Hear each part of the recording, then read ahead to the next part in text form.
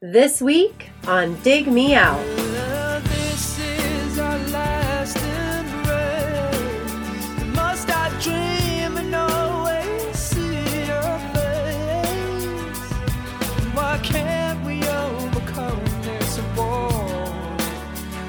Baby, maybe it's just because I didn't know you at all. With your hosts, Jason Ziak and Tim Minichi. Jay, we're back again with another episode thanks to our Dig Me Out Union on Patreon. You can help us make the next episode happen by joining us at, what's that website, Jay? DMOunion.com. Yes, that's our little back and forth. Completely not planned. It's some routine.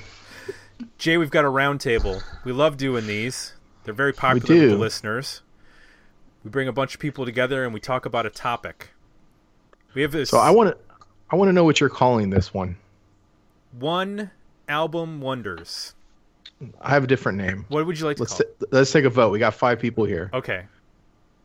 How about one and done bands in the 90s? Because what's a one album wonder? I've never heard of one album wonder. There's a one hit wonder. Right.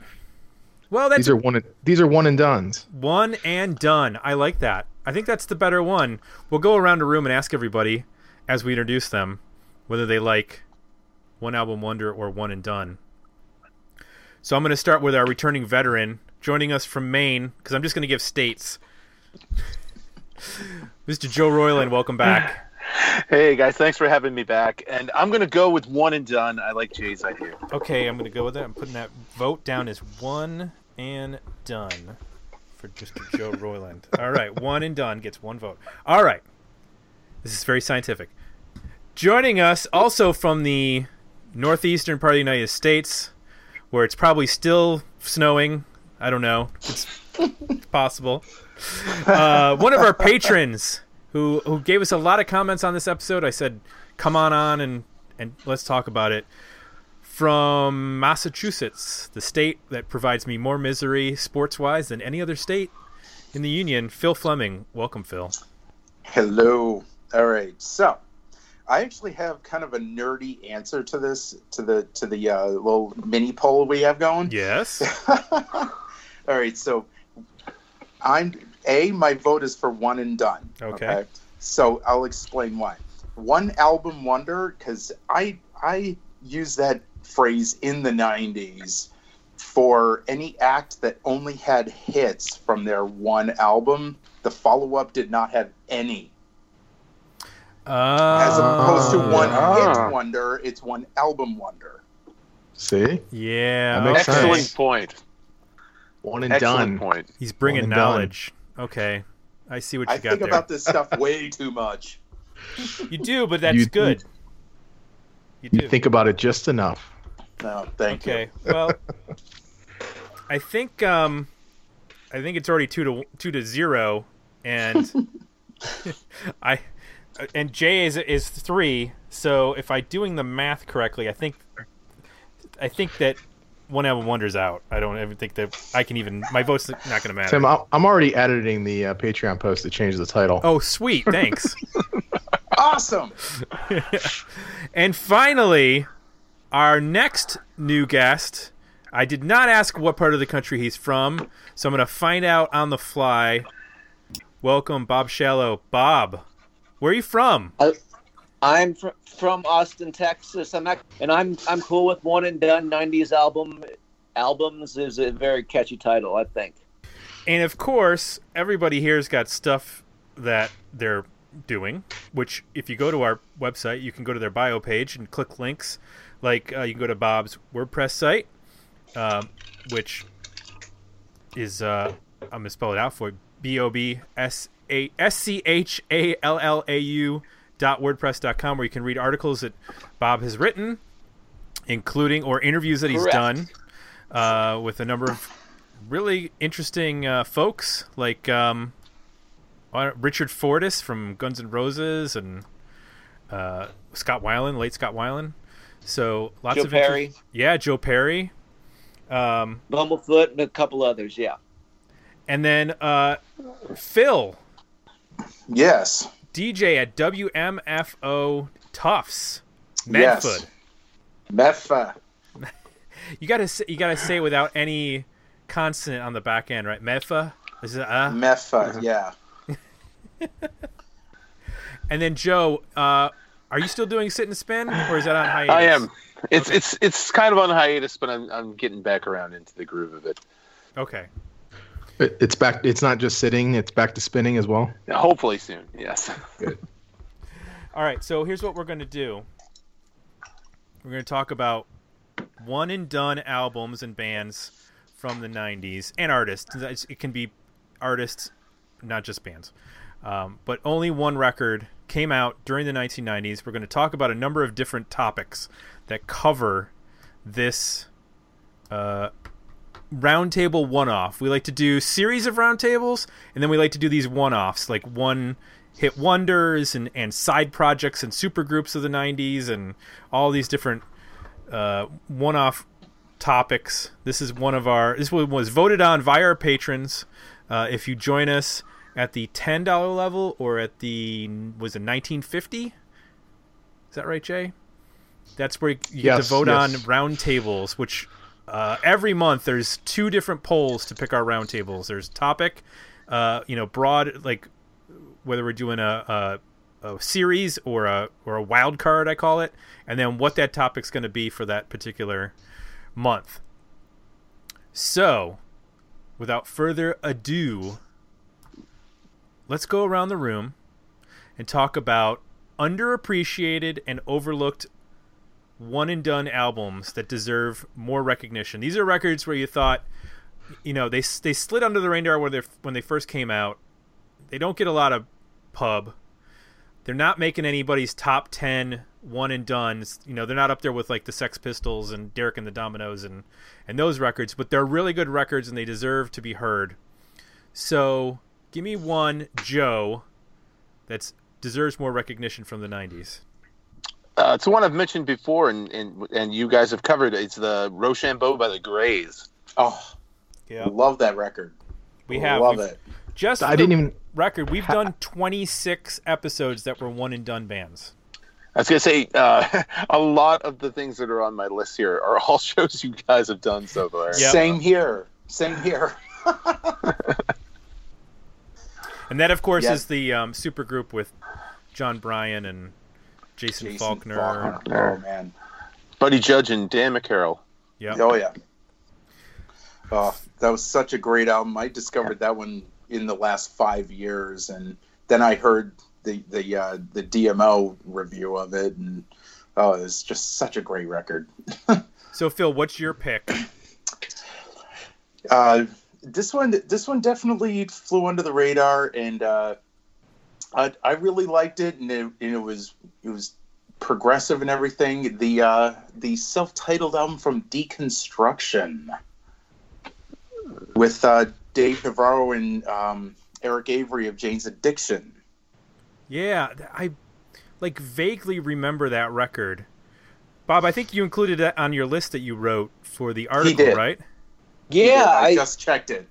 I thought it was an interesting album. I don't think it has any sing-along choruses or anything like that. Oh, God, no. It's a very experimental... And Dave Navarro, I didn't know until recently. He actually sings on a few of the tracks as well as Eric Avery. Interesting. It's a good album. 2 choices from 1994 so far. So, both Bob... Is that your pick, or do you have a different pick for an? I'm going to go with actually a covers band that is called the Replicants. That is basically a failure combination with Paul Diamore who's the original bass player from Tool, and Chris. I can't remember his last name. Who's the Guns N' Roses keyboard player? Chris Pullman, I think his name was, and it's just really obscure covers that they basically make failurized, and it's really every song is choice, and some of the songs I'd never heard until I got this, and even when I hear the originals for, say, T-Rex, I just can't help but think of the Replicants version when I'm listening to it. Yeah, that's a cool record. Good pick. Love that album.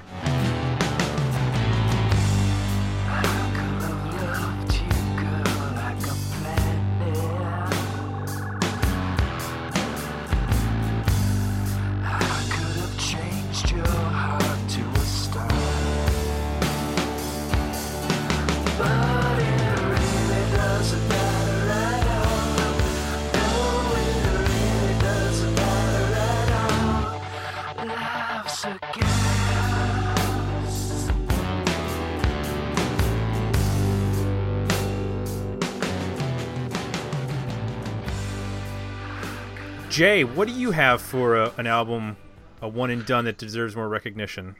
Oh, there's so many. Yeah. Let me see here. I don't want to repeat myself, so I'm going to try to pick one. I'm not going to repeat somewhere else. I'm going to go with Angelfish, album we reviewed. Yeah. So Shirley Manson's band before Garbage. A little bit like gothy 80s alternative, edgy, great playing on the record too. Just a really good band. I like her without all the digital stuff going on all the time. You can really just understand like her as an artist, I think, in ways I didn't have it in Garbage. So yeah, I love that record. And I think it's worth going back and checking out, and I wish they would have made another one. Yeah, great record. Yeah, that was produced by Chris and Tino Talking Heads, too. So there's that going for it. That is a great album. This is Bob, and that's actually how they discovered Shirley Manson. I think it was Butch Vig saw her on 120 Minutes and gave her a call because of that and got her in the band. Wow. That is the legend. So my pick is Lusk, Free Mars. This is the when Paul Diamore left Tool. This was the band he formed with Greg Edwards and Brad Lehner of Medicine, along with some other folks playing this record. We just reviewed this like a year or so ago. It's a very interesting record. It's like progressive without being progressive, if that's a thing, where it sounds like a progressive rock record, but it's not complicated in the way that like Dream Theater or something would be.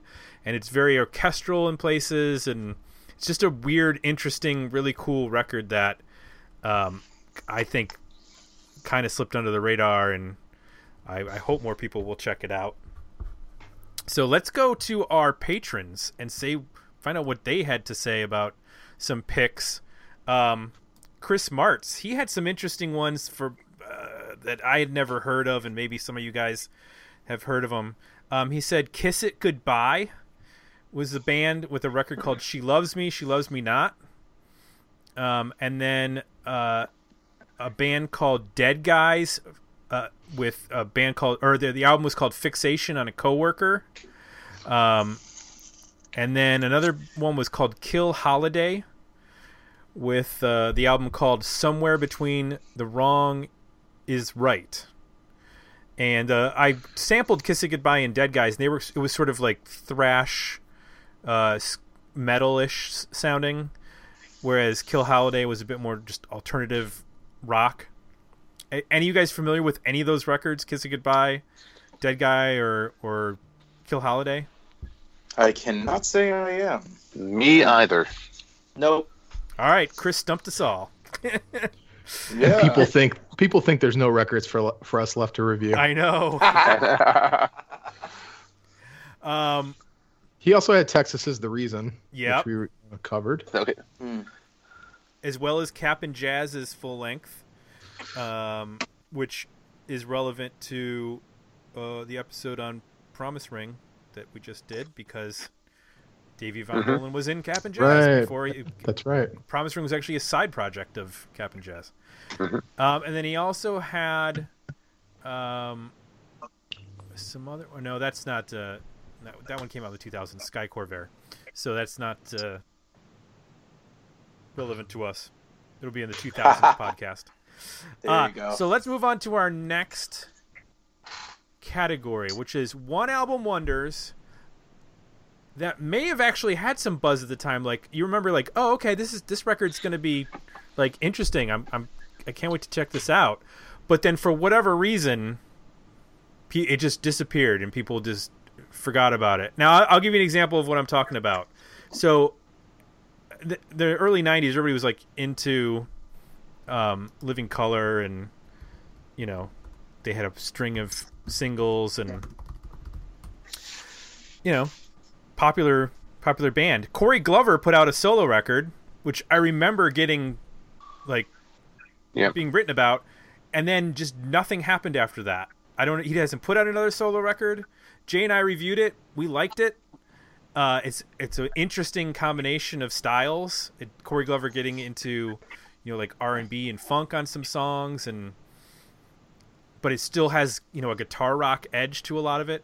So, actually, Corey Glover did put out another solo record, but it wasn't until about 3 years ago, and it was a total Pledge Music thing. Oh. So it wasn't like a big release or anything.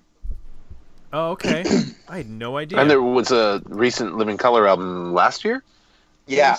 Yeah. Called Shade. Yeah. So, maybe my example is not perfect because of that 2012 release that I just discovered. So, Bob, let me ask you, what is an example of an album, a one-and-done record that had some buzz but then just faded out? We've all heard of it in this discussion, but Talk Show, they pushed that, but it went nowhere. That was the STP minus Scott with a guy I actually knew from when I lived in Long Beach, Dave Coots, but he just didn't have, what Scott had basically in terms of stage presence, and it didn't go. They pushed the heck out of it. I heard from someone in the know, but it just didn't get on the radio, didn't get played, unfortunately. It's a good album. I have an autographed copy, but it just didn't go anywhere, unfortunately, and they went back to STP, of course. Right. Much like Scott Weiland's solo album. Exactly. They both bombed, so they went back together, as is what the story was. But it's still a really good album. I still listen to it. Talk Show. Phil, what's the record that you think? As far as being big and buzzy, the Talk Show album was the one that came to mind. But I remember it was getting it like the day it came out and thinking it was good, but it's basically okay. A slightly happier STP? Question mark? and the single was the Hello single was decent, and there's still some good songs on there. It's just I could totally see why it fell flat. It was just way too similar to the parent band. Right. They even toured with Aerosmith, and it still didn't generate any buzz or anything like that. Yeah, it was slightly disappointing in that respect, but it was a decent record. Yeah, I love that album. Is that your pick as well? No. Me or no? Actually, my pick is another jellyfish-related thing. Imperial Drag, another band you guys have covered on the show. Mm-hmm. There was definitely buzz when that album first came out. I remember getting an advanced copy of the record, and then getting the album and the Sony rep coming in when I was working in the music store at the time, and just like being hyping them up. The video for Boy or Girl was getting airplay on MTV. The song was actually getting airplay on alternative radio, and then it just kind of didn't do anything, but people who know that album still love that record, but most people have never heard of it. Right. Phil, I forgot to... So, was Talk Show your choice also, Phil, or did you have a different one? Yeah. Talk Show was my choice, because I kept thinking of what are the one album bands in the 90s that had a big buzz going on, and it just went after about 2 months, and you saw things in the bargain bin, I got another one. Jay's got him. What do you got there, Jay? Jay's got a little album called Coverdale Page. Pretty much took over record stores, took over MTV. Tons of hype. John Kolodner put it together. They released a lot of singles, and got some initial buzz, but it fizzled fast to the point where they canceled the tour in the U.S. And did some shows in Japan and pretty much called it a day. So you had one of the biggest artists of the 70s and the biggest artists of the 80s come together, and really went nowhere.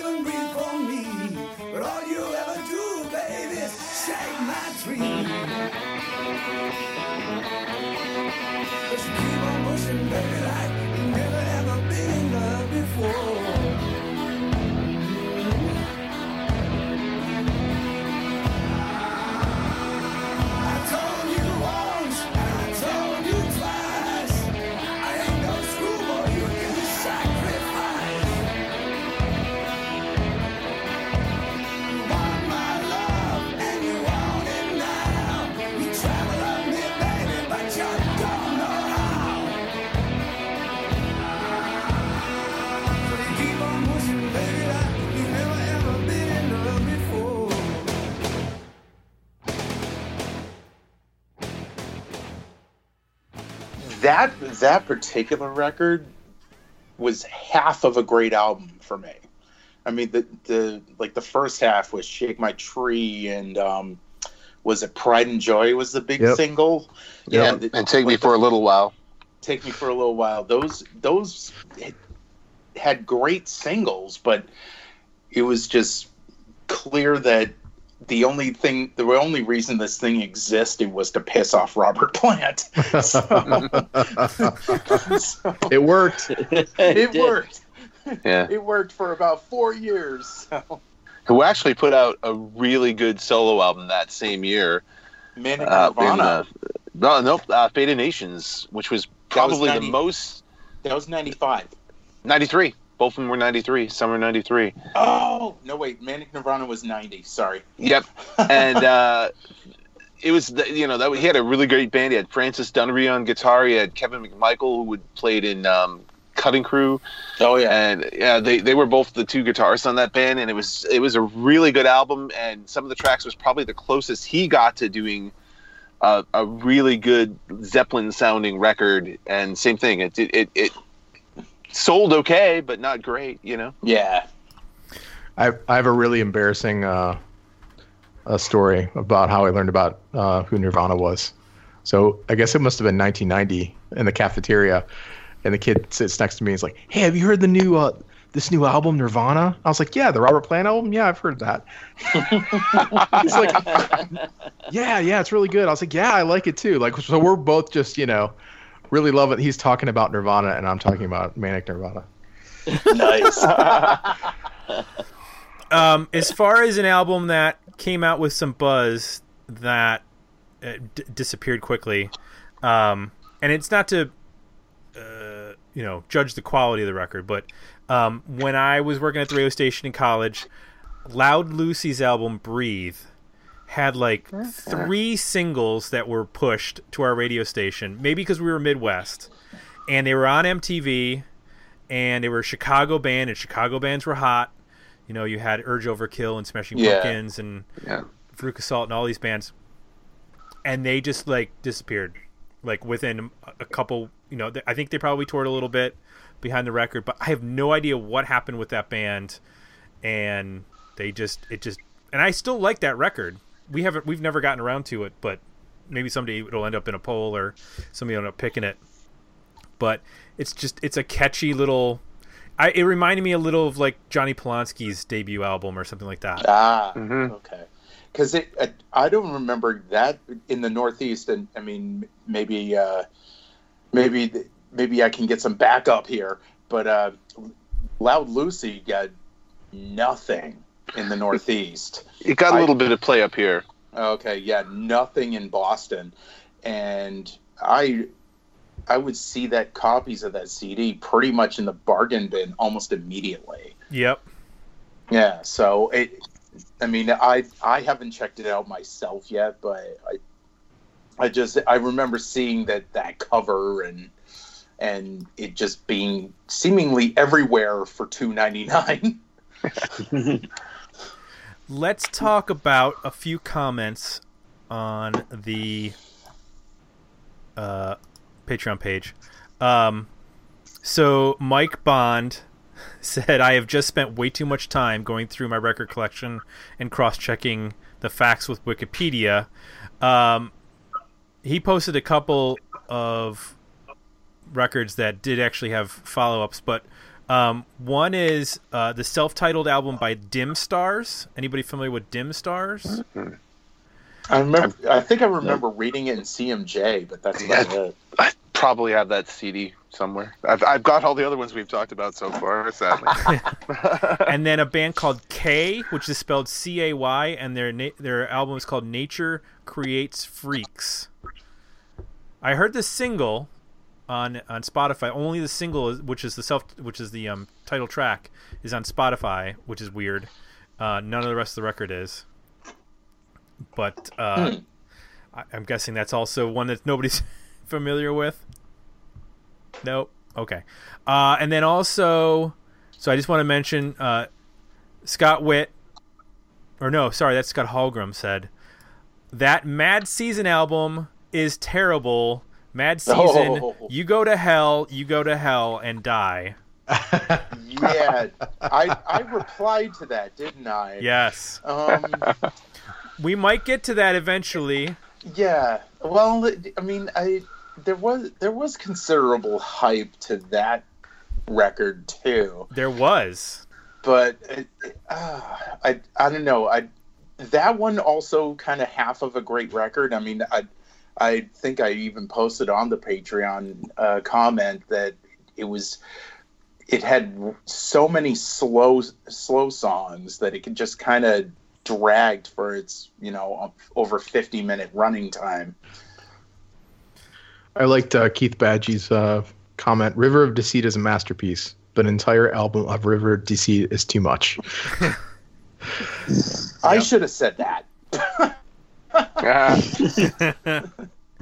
All right. We reviewed it. I think we both liked it, right, Tom? We did. I think that album suffered for being released at the time it was, and people wanted an entire album that sounded like, well, what would Alice in Chains sound like if it was combined with Screaming Trees? And they got nothing with like that. Pearl Jam's lead guitar player. Yeah, and Pearl Jam. Right. And, this is going to be amazing. And they wanted to make a very quiet, chill, right. Yeah, it didn't work. Meanwhile, if it had a couple more I don't know anythings in it, I thought it would have been a lot better. There you go, which is a very Alice in Chains sounding song. Yeah. So we talked about one and dones that had some buzz and then maybe they got lost, and it doesn't mean that the quality of the record wasn't good. It just means for whatever happened, they just disappeared. There are also the albums that had a lot of buzz because of maybe people who were involved in supergroups or side projects or solo records, and then they came out and you're like, oh, this is not good. This is trash. An example would be I remember this from Neil Schmidt, who has been a guest on this program. He Jay and I have known him for probably 20 years now. The Seahorses album, which is John Squire leaving. That's one of my two. The Stone I have Roses. two. That's one of them. He said there's one good song and the rest of that album is absolute garbage. And I remember that, coming out, and like that album, we got posters at the studio. I mean, that was a big deal that it was John Squire from Stone Roses and this is his new project, and man, is that record not good. Love Is the Law has a cool guitar riff. Yeah. And then that's not it. That whole thing sounded rushed. Yeah, it sounds very basic. It sounds like just sort of jangly 3-chord, like, and throwing some riffs over top of it. It's not at all inventive in the way that he was with Stone Roses. Stone Roses, yeah. So, Joe, since you only have one other option, I'm going to start with you so that you can tell us what that is. The other one was Burning Tree, which there was a bit of buzz of it because Mark Ford had just joined the Black Crowes, and I'm like, oh, cool. I like this guy's sound on the Black Crowes Southern Harmony Musical Opinion. I want to check this album out, and it just didn't do anything for me. I've seen lightning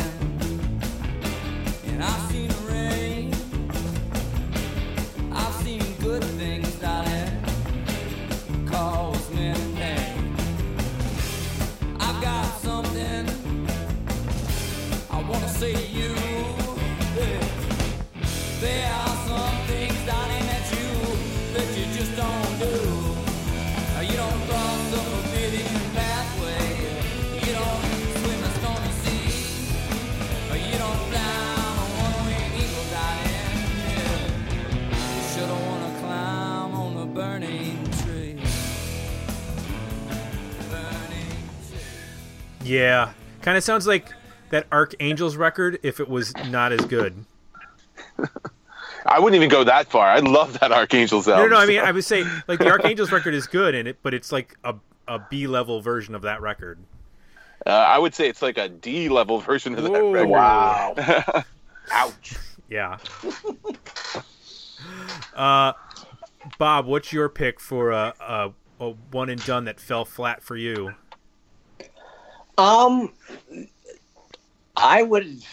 don't know. I only remember one song from. Was the Archangels the 90s? I know that was 92. Yeah, but they did have another album. I only remember one song from that. I remember 4 songs from Mad Season, so I'd have to go with Archangels because I just don't know the album. I never bought it. Well, I thought they had another record in the 2000s, but it was that they released a live album that had 4 new tracks on it. Okay, so it's not technically a new album, so that qualifies. All right, so Jay and I kind of dug that record. I think more for the Charlie Sexton songs than the Doyle Brenhall the Doyle songs. Brenhall songs, yeah. So that's a good one. Phil, what's your pick for a big record that fell flat for you? Well, it didn't fall flat, but it was just kind of forgettable. The Rockfords. Yeah. It was basically Goodness with Mike McCready, and Goodness another. I think they never made a second record, but the Rockfords.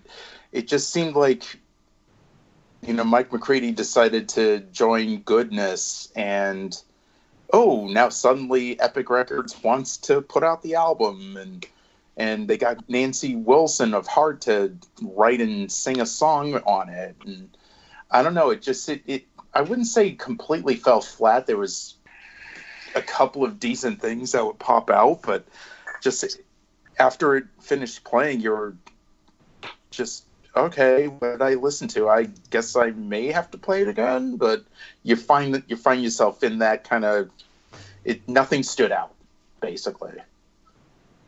Yes, I remember being completely underwhelmed by that record. Yep. I mean, decent playing, decent singing. Everything was just la la la la, and then you forget about it. Yep. Yeah, I would agree with that too. Jay, what's your fell flat one and done? So I had Talk Show. That was my fell flat. I had big expectations for that. It worked better for me at the time. It did not age well. And then Burning Tree, I've tried many times to get into that record because it seems like something I should like, and I just don't connect with it as much as I think I'm going to. I guess the most controversial would be Hater. You can go listen to our review of that record. I just did not get that record, and that's not a one and done. Oh, it's not? They had a second record. It didn't come out for another 15 years, but yeah, there was a second record. Well, I'm flipping the table.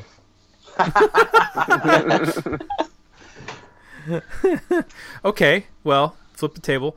I'm going with the Neurotic Outsiders because I find that unlistenable.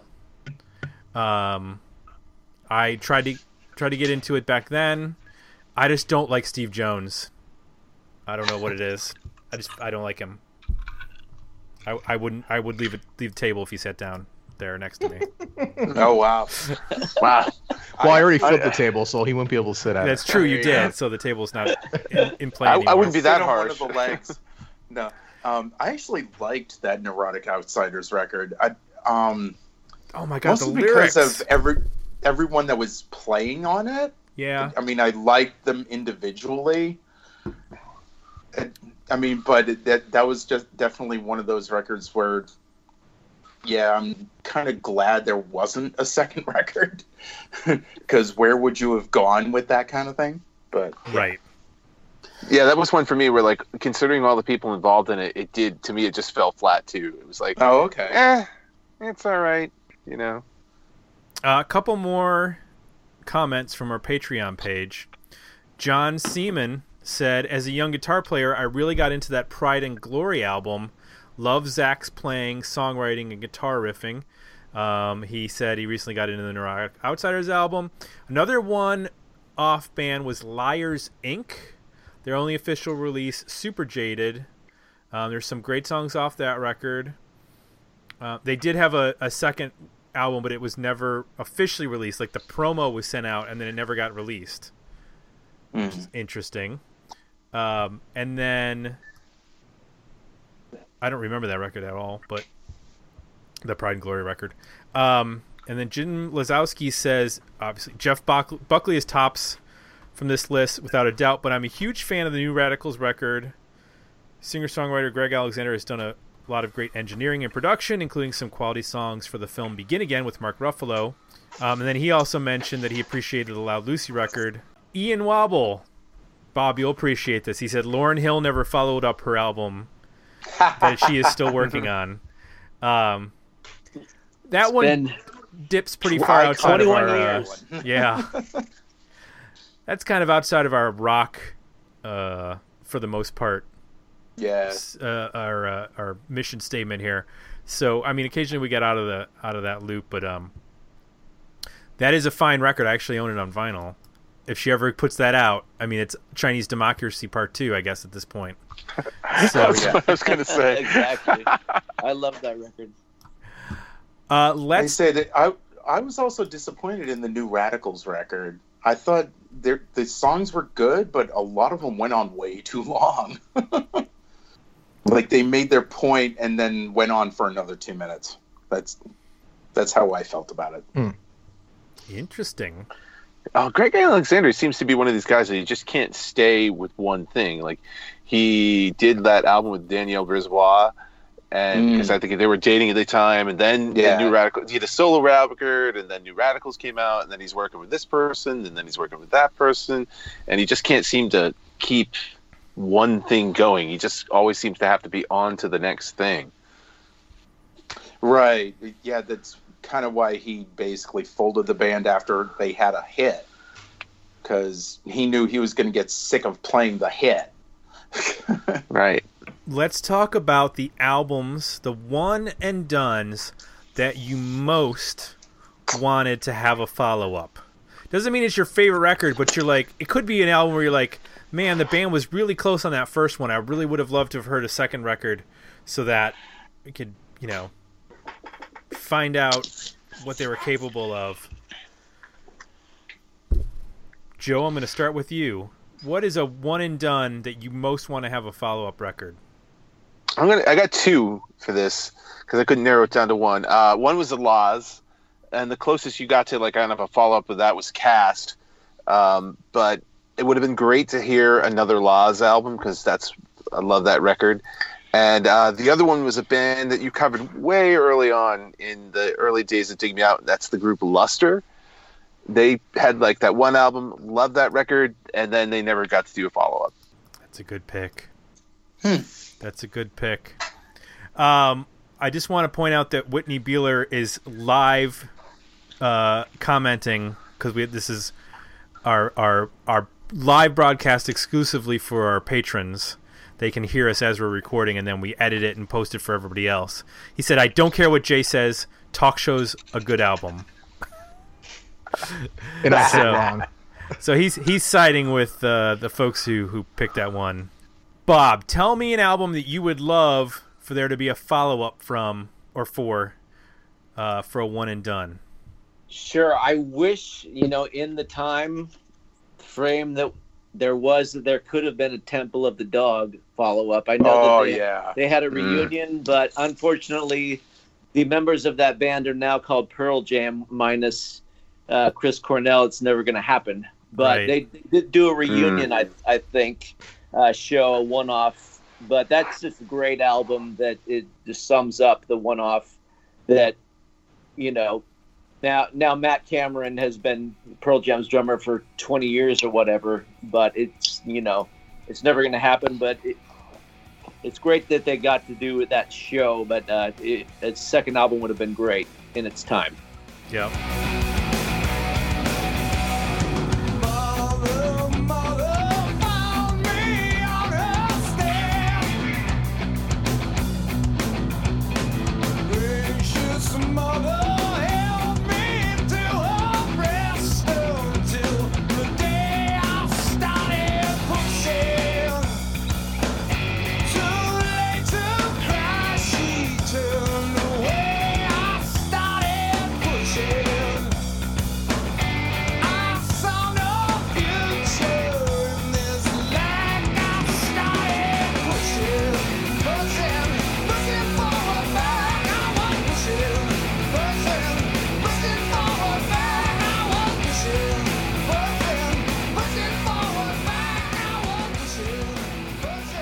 Phil, what's your pick? All right, I actually have two. One of them has been mentioned before. That's the Imperial Drag. Also, record. Whitney Beeler's pick. He just let us know. I loved that record, and there was a follow-up planned. They had a whole crap load of songs, but they could not agree on a direction, so they ultimately just ended the band. Eric Dover and Roger Manning. They just decided to end the band instead of fight over a direction. And another one, the other one is one you've recently covered, and thanks to Dig Me Out, I actually hunted down the album, the Finny Scad. Oh yeah, Yep. I was listening to that, and I couldn't help but think, because that album came out in '98. Was it 98? Yeah, and I just thought, oh, well, if it came out A, 3 years earlier, and B, had a slight remix for US, it would have been a big hit. And, I mean, I know the band folded probably like 2 months after the album came out, but yeah. That would have been a band that I could have seen do a lot more. Jay, what do you got? I'm going to bend the rules a little bit. Oh, I'm sorry.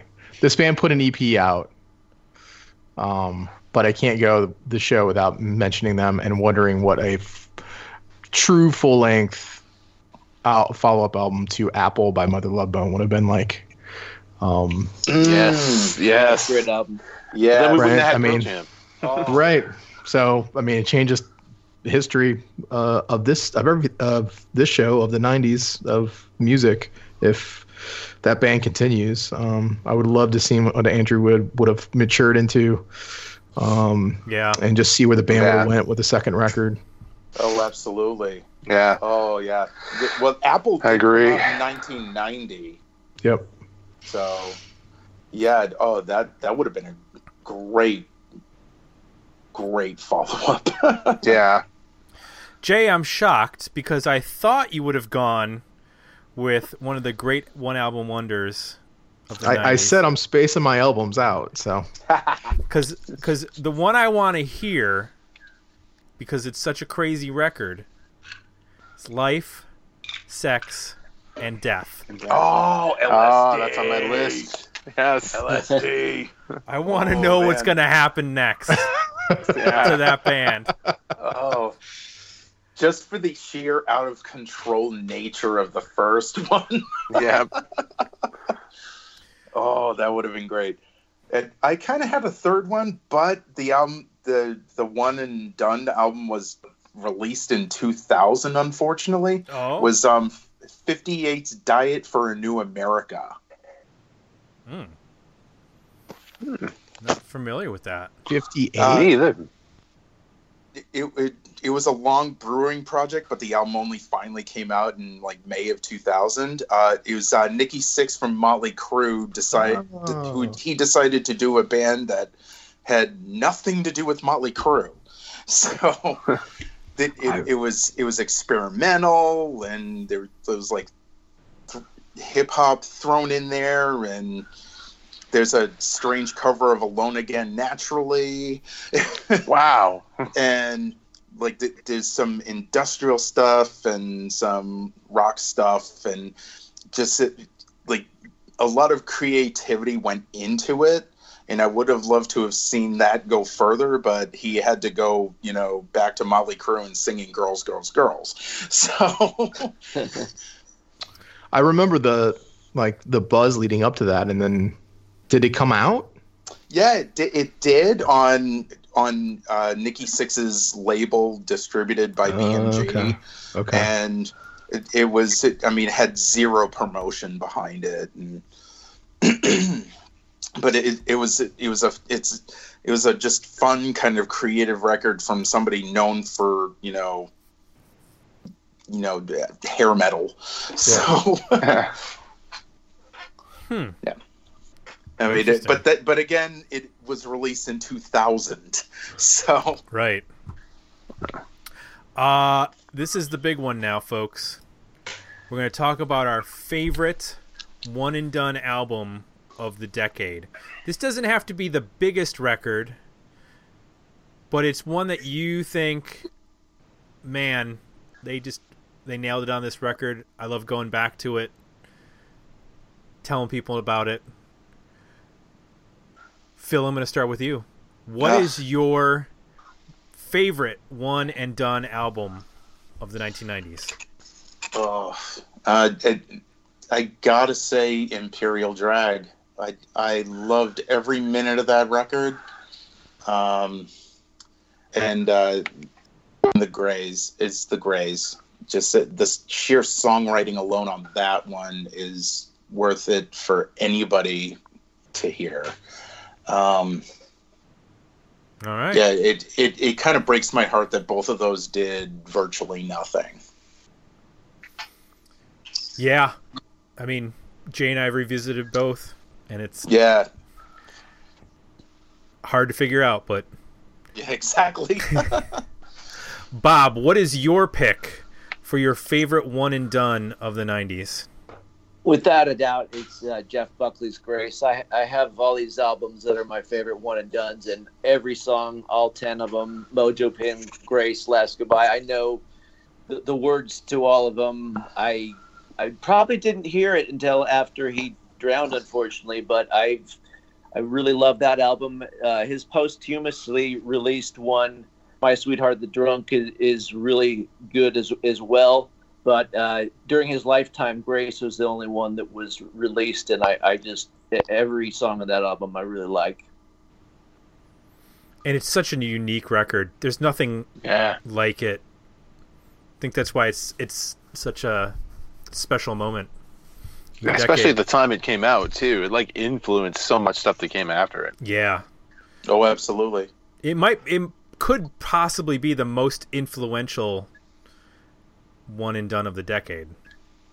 I mean, I can't think of another record that's quite as influential as that. In terms of, I mean, that changed music in so many different ways. Even bands that were of the time, like Tom York of Radiohead was influenced by that record as it was coming, as they were listening to it as it came out. So Muse as well, definitely. Muse, you wouldn't have Hours, you wouldn't have Vast, all these other bands, people who were influenced by Buckley's singing style. Yeah. Oh, absolutely. Yeah, definitely with Muse and Hours. Mm-hmm. Joe, what's your pick?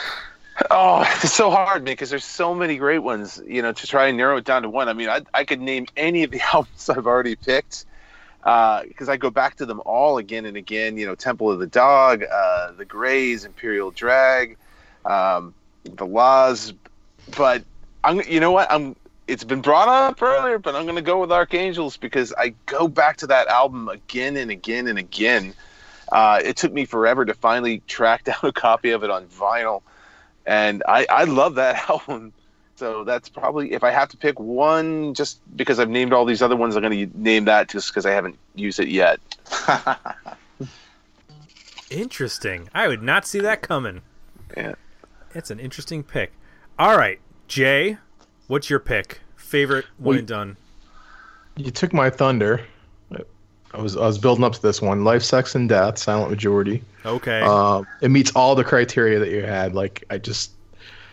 It's one of those records I just always want to turn people on to and just go back to and relive. And seeing them live was an amazing experience. A couple times I was able to see them live, and just bizarre record that no one else will be able to do. It doesn't make, it had to be a time and a place, and just this really weird amalgamation of everything that was going on. It could have only happened then. Yeah. I was going to pick them as my, the band that have a follow-up, but there's I think what I love about it personally is the mystique around it as well. And if they would have done a follow-up, I don't know if it would have been the same. Kind of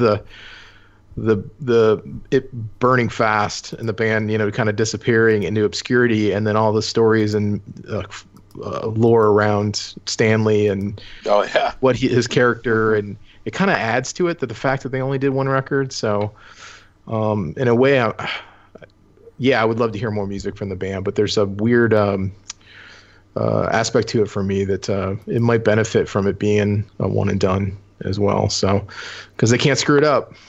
It's perfect, it's perfect. Right. And there's no other material out there to say, to kind of say it wasn't that good, because it is what it is. So yeah, huge fan of that album. So there are a lot of options. Most of them have been mentioned: Mother Love Bone, Temple of the Dog. But I like some of the more obscure stuff. I wrestled with this because there's a couple records that we've reviewed that have always been on my favorite records of the decade, whether they were one and done or not. One is the Luster album that we reviewed way back in season 1, first or third episode or something like that. It's a really cool guitar rock record in the vein of a Dinosaur Jr. But I'm going with an album that I tracked down a Japanese vinyl press of it because I was so obsessed with this record. Having it on CD wasn't enough. I got a double vinyl from across the world, and that is Pusherman's album Floored, which, if you haven't heard it, it's sort of like Oasis with the Verve with a ton of heroin and some crazy harmonica playing, and it's just a big, loud, double guitar, drugged out, crazy Britpop record that I absolutely love. It's all the dials are peaking. It's super loud, and I'm biased because I got to see them live at a small club when they did their one U.S. tour. So always loved that band, and that record is awesome, and I push it as much as possible when I talk to people about it. So that's my pick. Stop being a pusher man for Pusher Man. Yeah, I know, exactly. I have I'm gonna have to look this up now. Yeah, it's on streaming. It's on streaming. It is? Okay. Yeah. If you like that big brash early Oasis sound, but thought I'd like these songs to be 8 minutes long and half as fast, that's what that record sounds like. Which sounds like I'm talking negatively about it, but it's actually really cool if you're in the right space for it. So a couple other ones that we have reviewed that I want to mention. Handsome. I'm surprised that record didn't come up. That's a really good record. Oh, yeah. Summer Camp's album Pure Juice. Ah, there we go. That's a good one. We also have done Horse Happens Twice. It's a favorite album of Jay's, I know. The album Ling by Seed. Anybody remember that? Oh, yes. I got that record. I have that. I saw them live. A record I'm a fan of we haven't done yet, but I'm hoping that we get to it, is Mind Bomb. Anybody remember I have that too. You need some. That one's a good one, yeah. Yep. I got that on CD. Yeah. Yeah. What was the other one I was going to... Oh, we did Plexi's album Cheer Up, which was a very early interview that Jay and I did with multiple members of the band. Interesting record, sort of a glammy hard rock, alternative rock combo thing that works really well in some places and okay in others, but there's some crazy delay guitar on that record. Yeah. NY Loose is a band we reviewed that was a one and done that I liked a lot. I don't think you liked it as much, but I thought it was a really one good and done. What are you talking about? They had a second record. No, that doesn't count. I looked at it. What? It has the same songs on it. Okay. And Gary Sunshine's on it, so it doesn't count. He's not on it, so. Wait, what? Okay. There's a couple of you. I don't think you. Well, I had a couple that I don't think you guys did. You guys didn't review Star Club yet, did you? No. From 1990. That's a favorite of mine. Their drummer went on to be the drummer for Oasis, but they were pre-Britpop by about 3 years. But a great album. And the other band was a one-off kind of supergroup called Color Sound. and it was basically Mike Peters of the Alarm fronting the Cult instead of Ian Astbury. I had not heard of that. Oh, yeah. You know what? I had always heard about that band at the time, and it was like you read about what the Cult were up to. And it just made it under the wire in like 1999. Depending on like which country you got it in, it was either 99 or 2000. But they did the one album, and it was pretty good. It all pretty much, it's exactly what you would think it would sound like, you know. And they also did like one Alarm Tune and one Cult song. I think they did She Sells Sanctuary with Mike Peters singing it, and then what was the Alarm song they did? Strength, maybe, if I remember right. But the album as a whole was really good. And then on the flip side, Ian Astbury had one album, not with the Cult. Holy Barbarians. Yep, which you covered. Yep, which we've done.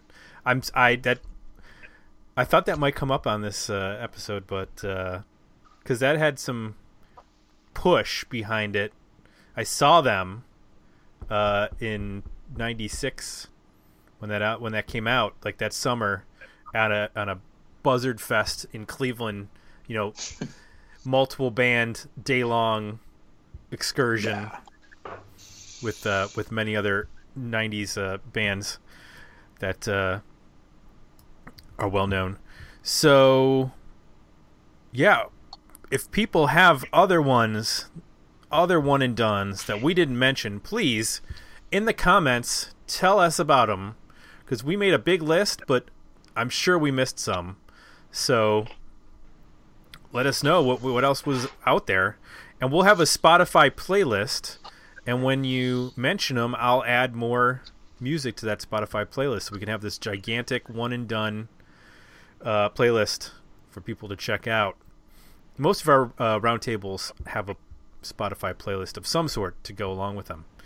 So, you know what else is on Spotify? What, Jay? This podcast. That's right. Just search Dig Me Out, and you can subscribe right there on Spotify and listen to the playlists, and just never leave Spotify. That's right. Ever. It's the whole ecosystem. You can get your lunch from there, too. You can just order it via Spotify Eats. Coming soon. I would. That's like one of the Onion articles that ends up being true. I know. Oh, no, God, no. Or the hard times. Yeah, exactly.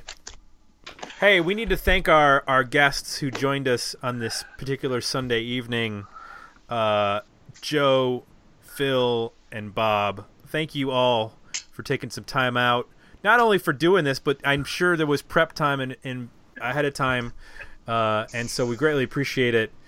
Getting ready for this episode and then taking part. And you're all welcome back, of course. Oh, this was so much fun. It was, yes. Thank you, Tim. I enjoyed this, Bob. Awesome. Hey, Whitney Bueller jumped in with his favorite one and done. I can't believe you missed it, Tim. What? Human Radio. No, it's not a one and done. I commented it's not a one and done. They put out a record like 2 or 3 years ago. You're breaking his heart. I told him that. I left him a I'm fighting comment. for you, Whitney. I'm fighting for you. Tim he's a hard ass on this stuff. I'm just following the premise of the episode. It's not I'm being a hard ass about it. I'm just literally just following the premise. Yeah, like if they hadn't come out with an album a couple years ago, I would have said Bash and Pop would have been on my list. But yeah. I wasn't too impressed with that one, but I mean, it is what it is. We should do an episode. It's called "Should Have Been One and Done," where they had an amazing, oh my god, an amazing debut, and then totally ruined it after that. 27 people on it.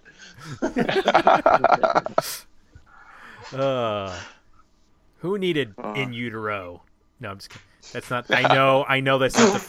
I know Nevermind isn't the first record. I'm just kidding. I need to remind everyone. First of all, I should have said this at the top. Welcome to Charlie Z, our new $7 patron. Yeah. Yeah. Charlie's got a T-shirt coming out to him. I'll have to get a size. After 3 months of membership, he gets a T-shirt. Next month, he'll have a sticker going out to him. And he'll be voting in our polls and taking part in the conversation over at, what's that website, Jay? DMOUnion.com. That's right. And if you like what you heard, please consider leaving us some positive feedback over at iTunes. So for Jay, I'm Tim. We are out, and we'll be back next week with another episode of Dig Me Out. Thanks for listening. To support the podcast, visit www.patreon.com/digmeout and become a monthly subscriber at www.digmeoutpodcast.com, where you can find links to our Facebook, Twitter, and Instagram pages, as well as our merchandise store at Zazzle.com.